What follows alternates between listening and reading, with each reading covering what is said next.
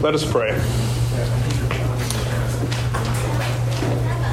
O God, the Holy Spirit, sanctifier of the faithful, sanctify this congregation by your abiding presence. Bless those who minister in holy things. Enlighten the minds of your people more and more with the light of the everlasting gospel. Bring erring souls to the knowledge of our Savior, Jesus Christ. And those who are walking in the way of life, keep steadfast to the end. Give patience to the sick and afflicted, and renew them in body and soul. Guard those who are strong and prosperous from forgetting you. Increase in us your many gifts of grace, and make us all fruitful in good works. This we ask, O blessed Spirit, whom with the Father and the Son we worship and glorify, one God, world without end. Amen. So before we begin the class, which will be an introduction to the pastoral epistles, I have an introduction to the introduction, in which I do not presume that everyone in here knows who I am. So I'll introduce myself briefly and then introduce the class and sort of the structure and how we're going to go about it, at least how I've planned it, God willing, that everything works out the way I think it should. My name is Brian Lilly, and we started attending Grace about a little under 2 years ago now. Prior to that, my family and I were at another church here in town for 13 years, 12 years. It all kind of runs together, so about 12 years. And for the majority of that time, I served as a deacon in that church before, within a few years of coming here, being installed as a pastor. My wife, Sam, was on the worship team for about all 12 years, I think.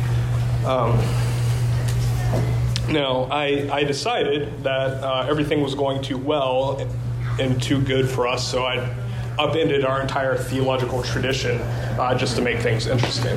But in a time of difficult transition, this church has been very gracious and loving to us and has made that transition very easy. And so we thank you for that. We are so grateful to be here with you all. My wife, Sam, and I have been married for 12 years. That's right? 12 years? Fantastic. We also have 2 kids who are 6 and 4 who we've had the honor of having baptized here at Grace Anglican Church. So I am thankful to be able to be up here and teach this class for the next however long it takes. We love this place. We love you all, and we're thankful for everything that happens here. But that's enough about me. We're not here to talk about me, although I could. Let's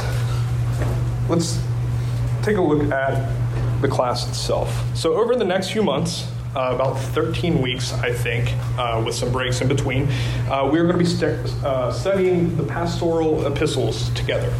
And that is the letters of 1st and 2nd Timothy and Titus. Now, as we'll see, these 3 letters all share a lot of similar themes. They were addressed to similar issues and similar problems. They were written at roughly the same time, but there is a difference, a marked difference between 2 Timothy and the other 2 epistles. The reasons for that will become clear as we dive in, but it has a different focus. It has a different nuance and tone to it. And so I thought it best when trying to design this class that we should break it up into 2 parts. I'll bring this up now. And each part will have a little bit of a different approach to it. So because 1 Timothy and Titus are so similar, they share so many themes, they even use the same language at times. They're written about the same time. We will tackle those 2 letters together. If you think, wow, that's a lot of text at one time, let me just affirm your thoughts. It is a lot of text at one time. And so the approach that I'm going to take for that part of the class is that we're going to go thematically through the letters. And that will take the first 8 weeks. Now, we're not going to touch on every verse of these 2 letters, but we're going to do a lot of it. And so, 2 Timothy, which is different, and I'll go through this outline in just a moment, but 2 Timothy, as I said, is quite different. So that will be the second part of the class. And because it's shorter and we'll be handling it by itself, we will just be going through the text. So paragraph by paragraph, about a chapter or maybe half a chapter at a time, and that will take up the last 5 weeks of the class. You will see, as we go between the 2 parts, what we learn about in 1 Timothy and Titus is going to appear in 2 Timothy. It's just that the focus, St. Paul's focus, is much different. And his tone, the nuance that he brings out of the things that we learn about in 1 Timothy and Titus are all different. So here is our outline. Week 1 is an introduction to the pastoral epistles. That's where we are now. Week 2 is going to be dedicated to looking at the false teachers and the heresy that they're teaching. We'll get to this in a second, but one of the major occasions for why 1 Timothy and Titus is being taught is that false teachers have come onto the scene in both Ephesus and Crete, and they're just wreaking havoc throughout the churches. And so in order to understand the rest of the letter, we're going to understand the problem first. What are they doing? Like, what are they teaching? What's going on that St. Paul thought it necessary to address it very strongly in the pastoral epistles? After week 2, we're gonna get into what St. Paul basically considers an antidote to the false teachers, and that is sound doctrine. It also means healthy doctrine. Sound and healthy are going to be synonyms throughout the pastoral epistles. I think I tend to use sound, but healthy doctrine or true doctrine, good doctrine. In the first 2 weeks of looking at that, which will be weeks 3 and 4, I just realized it was confusing to say it that way. Weeks 3 and 4 are going to be focused in some way on the gospel. So we have the gospel, the church, and good works. What are the relationship between those things? And then the gospel and holy baptism. That's sort of a special week to address a very particular set of verses that show up in Titus. In week 5, we'll look at sound leadership. And so holy orders and church ministers.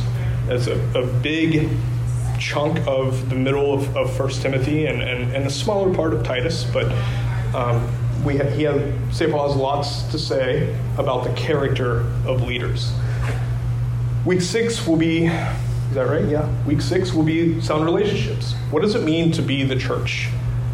In the epistle, or in the pastoral epistles, one of the, I want to say metaphor, but we'll see in week 6 why metaphor is too weak a word, but that we are the family of God.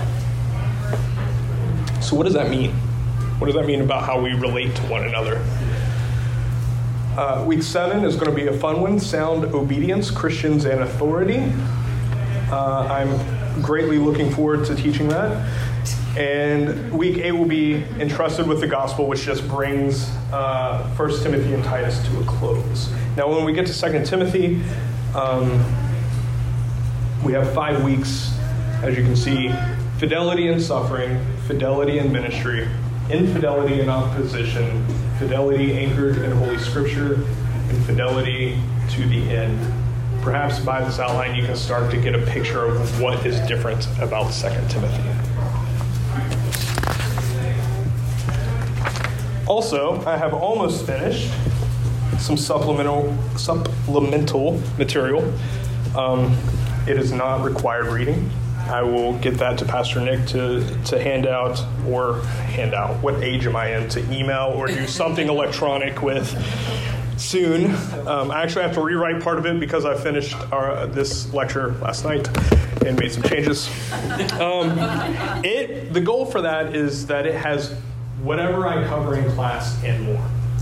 It has the paper trail for my research and everything else, so that if you are interested, or because I talk a lot, I realize I'm running out of time, and I can say, hey, if you want to follow this more, check out this material. That's what it's for. It will also have some questions for reflection with each chapter. If we have time in our classes, in our lecture, maybe we can dig into that or have something more like an open question and answer. But I'm not worried about that because, again, I talk a lot. So I'm not anxious about saying, ask whatever you want, because we won't get there. Anyways, let's actually get into our introduction of the pastoral epistles. I've built this around 5 of our question words: who, what, where, when, why. I think in the supplemental material I actually have how, so there's a preview of how it differs. I went with all 6 questions there. But for today we're gonna look at 5 of them. Why should we study the pastoral epistles? Who are Timothy and Titus? When were the epistles written? If we start running out of time, that's one of the ones that's probably going to be skipped. Or, no, the next one is going to be skipped. Where were Timothy and Titus ministering? Spoiler alert, in case we do have to skip that part, Ephesus and Crete. Like, it's fine. That's where they were at. What are the main themes of the pastoral epistles? My goal for today is for this class to be the most boring of the 13 lectures that we have. And so far, I'm succeeding. So we're going good. That being said, this is an introduction. We're not going to dig into too much scripture today. That will begin in earnest next week. So why should we study the pastoral epistles? That's a fair question. The pastoral epistles are quite a bit different, not only from the rest of Paul's letters, but from the New Testament in general. And there are 2 main concerns, which one coming out of the text itself and the other kind of coming from a history of interpretation that might make people wonder, why are we taking 13 weeks to study the pastoral epistles? The first concern is that, unlike the rest of the New Testament letters, St. Paul addresses the pastoral epistles to individuals. And so the question may naturally arise from that as, are they even meant to be read by other people? We also have Philemon, who is addressed to an individual, but in Philemon 1, and maybe 2, I forget how it's divided up, it specifically says to Philemon and some other people, and the church which gathers in Philemon's house. So even that, being an individually addressed letter, says from the get-go that the church is being addressed. We don't have that in 1 Timothy, 2 Timothy, or Titus. So should we even be reading these letters? The second concern that comes from a history of interpretation is the title, the pastoral epistles itself. It makes it seem like if they're for a larger audience, if they're for more than just Timothy and Titus, then that audience is likely to be limited just to pastors. So what does it matter to us as a congregation? By virtue of me teaching this class, I hope you realize that I don't think either of those hold merit. But let's talk about them a little bit. So the specific recipients of Timothy and Titus, are they written only to them or for the benefit of the whole church? And the answer is yes. It is a both and, not an either or. St. Paul has written these letters specifically to Timothy and Titus. And he does that because he's addressing particular problems and issues that they were facing at a particular time in a particular place. But this is true of every New Testament epistle. It's just that the particular people and places are largely the congregations that they were written to. So Paul writes specifically to the congregation in Corinth twice, actually 3 times, which if you know anything about Corinth, he probably could have written even more. We have 2 of those in Scripture. We'll talk a little bit about that, actually, when we get to Titus. But so every letter in the New Testament is written to specific people in specific places at a specific time. More than that, though, the text itself gives us a clue to the fact that there is a wider audience in view. And just as an example of that, we have the end of 2 Timothy, which I tend to translate, grace be with y'all. What we miss is he says, the Lord be with you, singular you, grace be with y'all. And so even Paul acknowledges at the end of that and throughout that this letter is going to be read by more than just Timothy.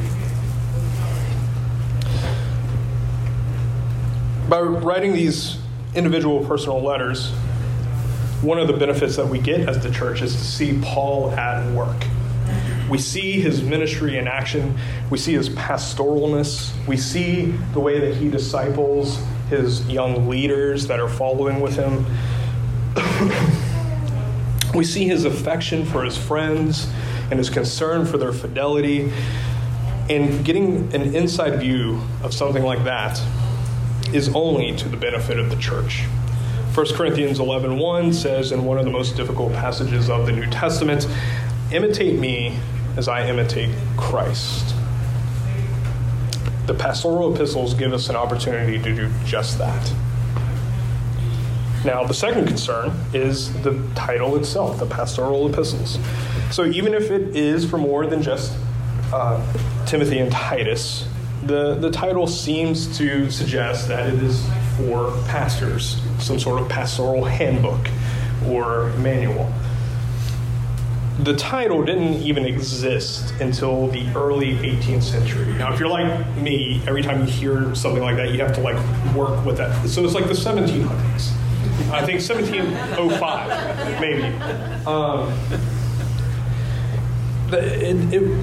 The title didn't even exist until then.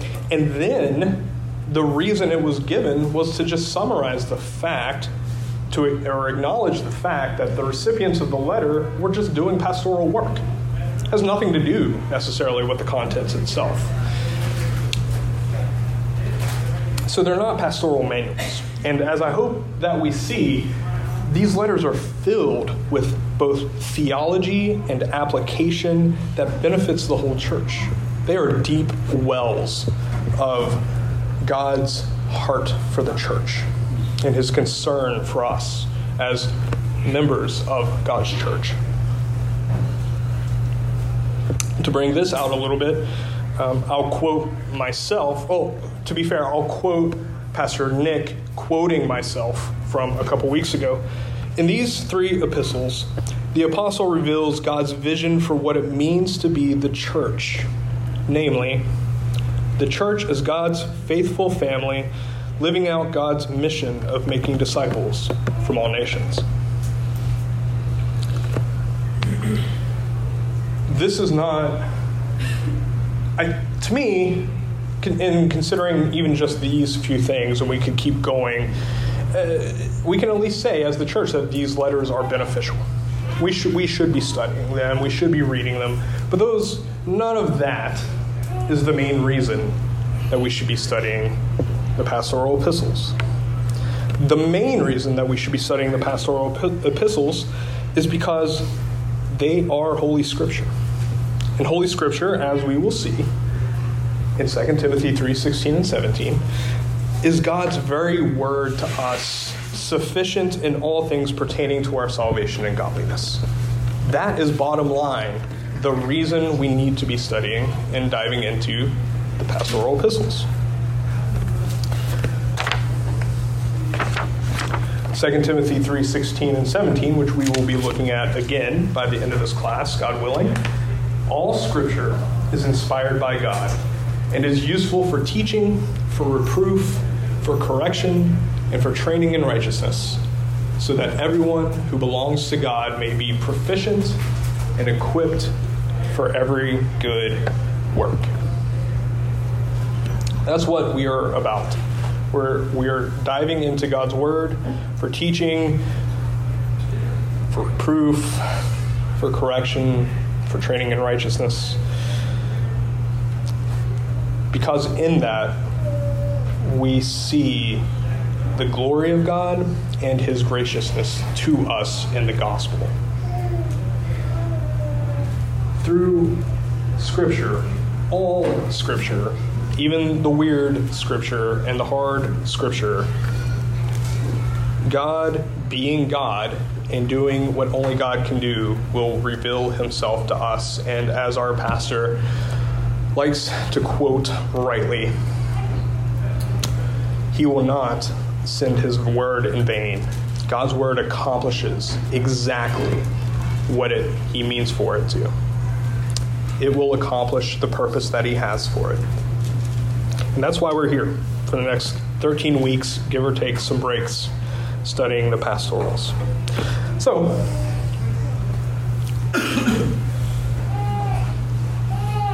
that's why we should study them. They are God's holy word to us, sufficient for our salvation and godliness. Now, in order to better understand that word to us, the second question that we are raising today is, who are Timothy and Titus? Because as we dig into these things, like who they are addressed to and when they were written and where they were, Ephesus and Crete, we can better understand the context in which Paul is writing. So, Timothy is first mentioned in Acts 16, verses 1 through 3. This is during St. Paul's second missionary journey.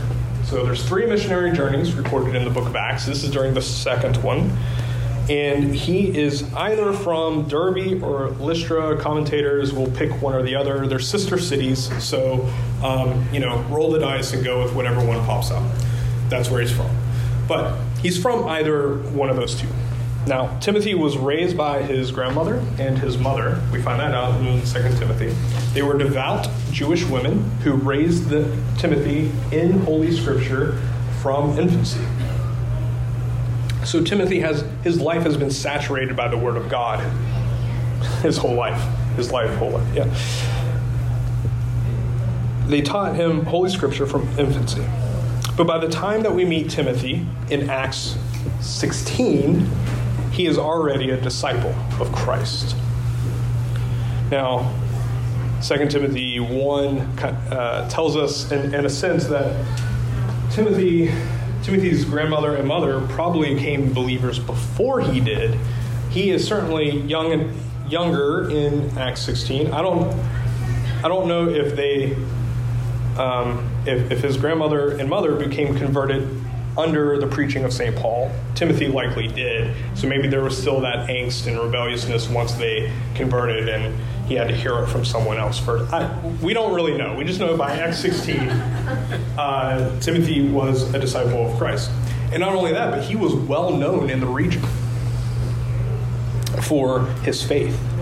He was well spoken of, Acts 16, 1 through 3 says, by believers, not just in Derbe and Lystra, but also in Iconium, which is the part of the larger region. When Paul shows up and he meets Timothy and hears all these good things about him, he invites him to join with him. And it's a moment that when you're reading, it's kind of like when you're reading the Gospels and Jesus is like, hey, you follow me. And they're just like, sure, all right, let's go. And you're like, really? Like you're just gonna go, huh? All right. It's kind of like that. St. Paul shows up, invites Timothy to go, and then all of a sudden, for the next several decades, they hang out together in various ways. It doesn't mention this in Acts 13 or 14.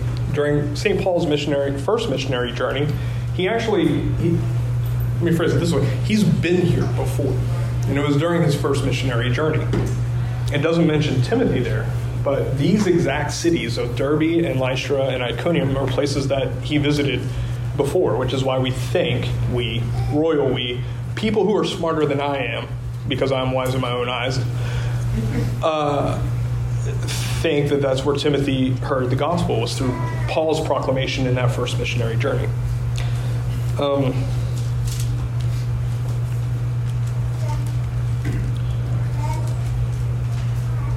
We also think, royal we, this is why Paul calls Timothy his son in the faith. That it has to do with being converted under his ministry. The problem with that is not the idea itself. It's that family means something much more in the New Testament. It does clue us in that he was probably converted under Paul's ministry. But once you are in the family of God, it is more than just a connection of who converted who brought who to Christ. The family of God is stronger than any biological or legal connections that we have. And we're going to explore that in week 6. It's a preview. That's a taste. So it's more than conversion, but it's not less than. It probably isn't less than. He probably was converted under Paul's teaching, preaching. But here's the thing. Not including 1 Timothy and 2 Timothy, Timothy is mentioned in 8 of 11 of Paul's letters. 6 of them, he's in the greeting. The part, Paul, an apostle of Jesus Christ to the church in wherever.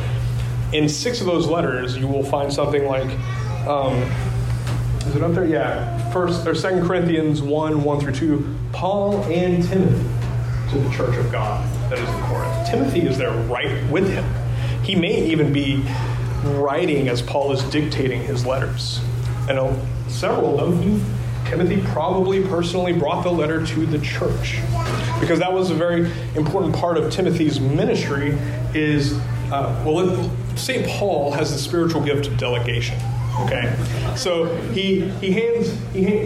Timothy probably got delegated the job of writing the letters, and then in several of those, he also got the delegated gift to travel and bring the letters to their recipients. 6 of the 8 that we find his name in, he's right there beside Paul. In fact, it was this delegated ministry that leads Timothy to Ephesus to begin with. Titus, we know less about Titus, but still we know that he was just as prolific in his ministry as Timothy. He's not mentioned in the book of Acts at all. However, we know from his mentions in Paul's other letters that he was right there too, probably for the whole thing. And Titus gets specifically mentioned in 2 Corinthians and in Galatians. Timothy, or Titus, similar to Timothy, was probably converted under Paul's preaching. He was converted. Timothy had a devout Jewish grandmother and mother who brought him up in the faith. Titus was a pagan. He was Greek through and through. He was, playing Dungeons and Dragons and whatever pagans do. And under Paul's proclamation, he was converted out of Greek paganism, and he became just as prolific as Timothy in sharing the ministry with Paul. Paul's title for people like Timothy and Titus is co-worker, fellow laborer.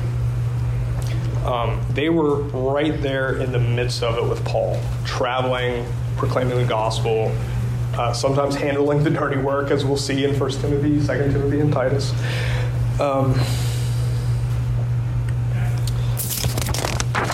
But Titus, like Timothy, is called a loyal child in the faith.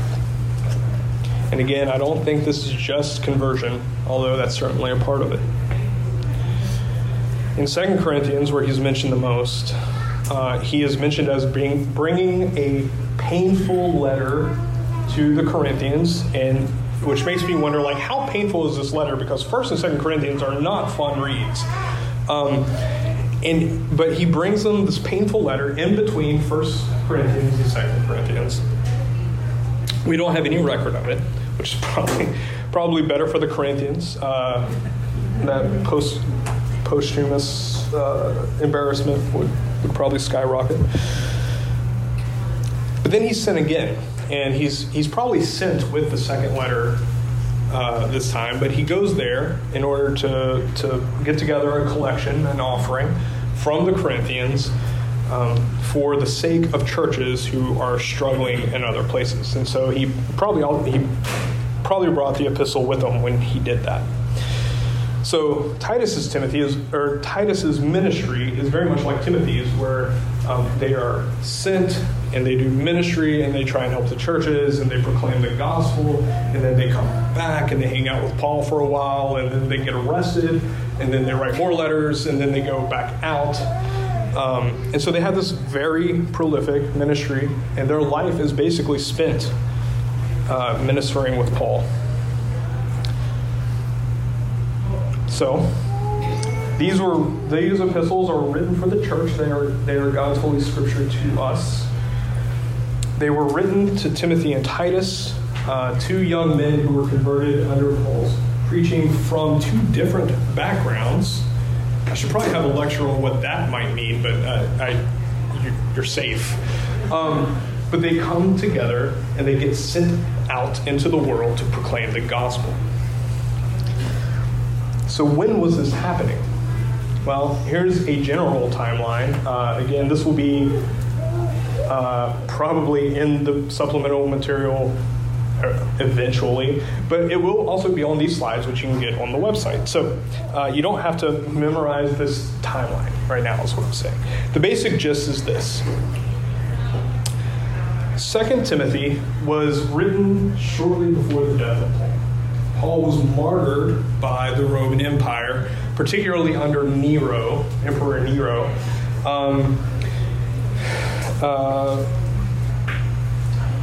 Who I'm trying to think of how much I should get into this. Basically, a big fire was set in 64 AD. Nero was blamed almost immediately by people, and he's like, oh, no. It was the Christians. Basically, it was the Christians. Let's get them. That started off a fairly localized but intense persecution of the church. That was 64 until about 68 AD. The reason that Nero's persecution stopped in 68 AD is because he died by suicide. 2 years before that was the Great Jewish and Roman War that ends in 73 AD, and within that is the destruction of the temple in 70 AD, as was prophesied by Jesus in Matthew 24 and Mark 13. So there's a lot of, that's not even touching the surface, that's barely touching the surface of the history that was going on at this time. So how does that help us know when these were written? Well, if Nero died in 68 AD and Paul was martyred by Nero, logic, hopefully, says Paul was martyred by Nero before 68 AD. Eusebius, who is a church historian of quality, puts his death at about 67 AD, Paul, his martyrdom. Most scholars put it at 64 or 65. So that's our bound that we're going to go with for 2 Timothy. It was written likely about 65 AD. That is an approximate date.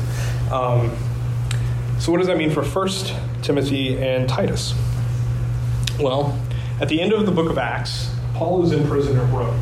So this is his first imprisonment. There was another imprisonment under Nero where he was martyred. So this was the first.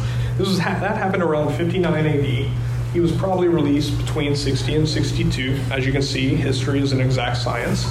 And so between 60 and 62 and 64, 65, let's call it that, Paul was out and free and gallivanting and whatever it is that Paul does on a fourth missionary journey. This one is not recorded in the book of Acts. So it is during this missionary journey, this fourth missionary journey, that Paul does what Paul does, which is preach the gospel, write letters, make people feel bad about how inadequate they are, and then give them the gospel. And so to give some time for traveling and ministry, 1 Timothy and Titus, there's no real hint of persecution happening in those letters. So it's probably likely that they were written sort of near the beginning of that release. So 62 to 64 AD. So we have a span of about 62 to 65, 62 to 67 if we trust Eusebius of ministry in which all this is taking place. So things apparently go wrong in Ephesus and Crete. Crete, as we'll see, is probably never really got off the ground very well. And then they're sent there to minister. And shortly after that, persecution breaks out. Paul gets arrested. He writes 2 Timothy, and then Paul gets martyred. So that's kind of what's going on at this time. So did he write that in prison? He wrote 2 Timothy in prison. Yep. Ephesus, like I said, Ephesus and Crete. We're gonna skip this. So we need to quickly get through the major themes. So the major theme of 1 Timothy and Titus is that there's false teachers who are teaching heresy. It's the big problem addressed there. Now, what's interesting about this is that Paul rarely explains their theology. It seems that Paul is most concerned with their behavior, the fruit of their theology, which is very interesting for us. Because, let me see where I am. Because one of the things that it does is it has a negative effect on the reputation of the church and the gospel in the area. St. Paul does not have our cynicism that he assumes that, well, there is an assumption that the world will hate the gospel because of what it says, but then he's not so cynical to say that how should I put this? The way that we present the gospel to the unbelieving world matters. We're gonna dive into that because it is probably the most surprising aspect that has come out of the pastoral epistles for me. We assume the world is just gonna hate us for being Christians, and that's true to a degree. But there is also a degree in which we are in control of their reaction to us beyond a hatred for the gospel and what it says about their own natures. The weeks on the gospel is going to be, okay, so what is that relationship between the grace and mercy shown to us through the gospel, the Holy Spirit's empowerment and equipping of us for ministry, and how we then go out into the world with that. There are two major influences that we can discern within the false teaching, which is Jewish mysticism and Hellenistic dualism. If those words mean nothing to you, that's what we're looking at next week. So hang on for the ride. I'm bringing up a lot of points that I think are intriguing and make us uncomfortable, and that's what this class is about, to actually flesh them out in light of the framework of the gospel, which I will anchor a little bit in just a second. So in 2 Timothy, that aspect of the false teaching is still there, but it now has this nuance of suffering, persecution. Paul, like I said, is writing this from prison. He knows a little bit about those topics. And so he writes to Timothy to encourage him in the midst of proclaiming the gospel in this ministry that he's been doing for 3 to 5 years that doesn't seem to be bearing any fruit. The false teachers are still there. And he writes to him to say, share in the suffering of the gospel, persevere under the empowerment of the Holy Spirit. That's why we're dividing the class in two. But that will be weeks 9 to 13. So now you have to hang on to that one for a little bit. Overall, the meta theme, and we'll be finishing with this, that is the one theme to rule them all, is that of fidelity. Now, what is fidelity? Well, fidelity is faithfulness. But we have to be careful because our culture loves faith. They love faith. They put their faith in a lot of nothing. But they have faith, and that's what's important. Fidelity in Scripture is a faithfulness with a concrete object. It's faith with or to or in something. Fidelity is faithfulness with a concrete object. It's also faithfulness with time and direction. We are in this for the long haul. This is not, this is not a conveyor belt faith. It is the least efficient thing. Christianity is the least efficient thing I've ever seen, if we define that as putting out the most product in a short amount of time, because it takes the long haul. And what's good about that is our fidelity over that long haul is rooted in God's fidelity to us. So fidelity to God, fidelity to the gospel and sound doctrine, fidelity to one another, fidelity to God's mission. These are all ways of expressing the sub-themes of the letter, which are sound doctrine and its fruit. A bunch of verses there that I'm not going to... Supplemental material. Sound doctrine and its fruit. Worship and mission. Family and relationships. And perseverance. I will quote this one. All of 2 Timothy. That's what all of 2 Timothy is about. Gospel-empowered perseverance. But we have to keep in mind as we go through these, and Paul will remind us that if I can paraphrase the Apostle John, we are faithful to God because he is faithful to us first. The faithfulness and the fidelity of God is towards his children is embodied in the person and work of Jesus Christ and lavished upon us in the power and the empowerment and the equipping of the Holy Spirit who takes his residence in us. And out of that, we live a life of fidelity that looks a lot like stumbling.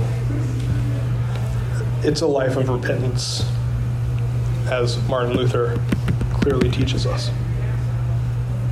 And it's through this embodied fidelity in the person and work of Jesus Christ given to us in the gift out of God's mercy and grace through the Holy Spirit that calls us, redeems us, justifies us, purifies us, equips us, and keeps us. It is not in our own power. It is God's power working through us. And I can't think of a better expression of that than Romans 8:31 through 39. And we'll end here with this. What then are we to say about these things? If God is for us, who is against us? He who did not withhold his own Son, but gave him up for all of us, will he not with him also give us everything else?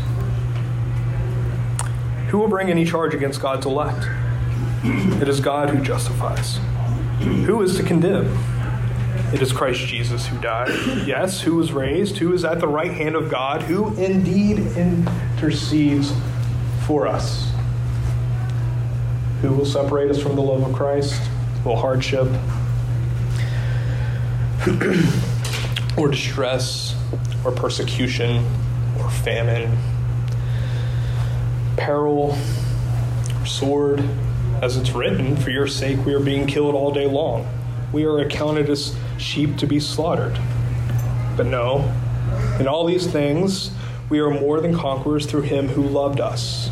For I am convinced that neither death nor life, angels nor rulers, things present, things to come, powers, height, depth, nor anything else in all of creation will be able to separate us from the love of God in Christ Jesus our Lord. Amen. Amen. Next week, we're going to start looking at the false teachers and the heresy. Weeks 3 and 4 after that, we will be looking at the antidote, which is in the gospel. And then after that, it's a free for all. I don't have it in front of me, so I have no idea what's going on.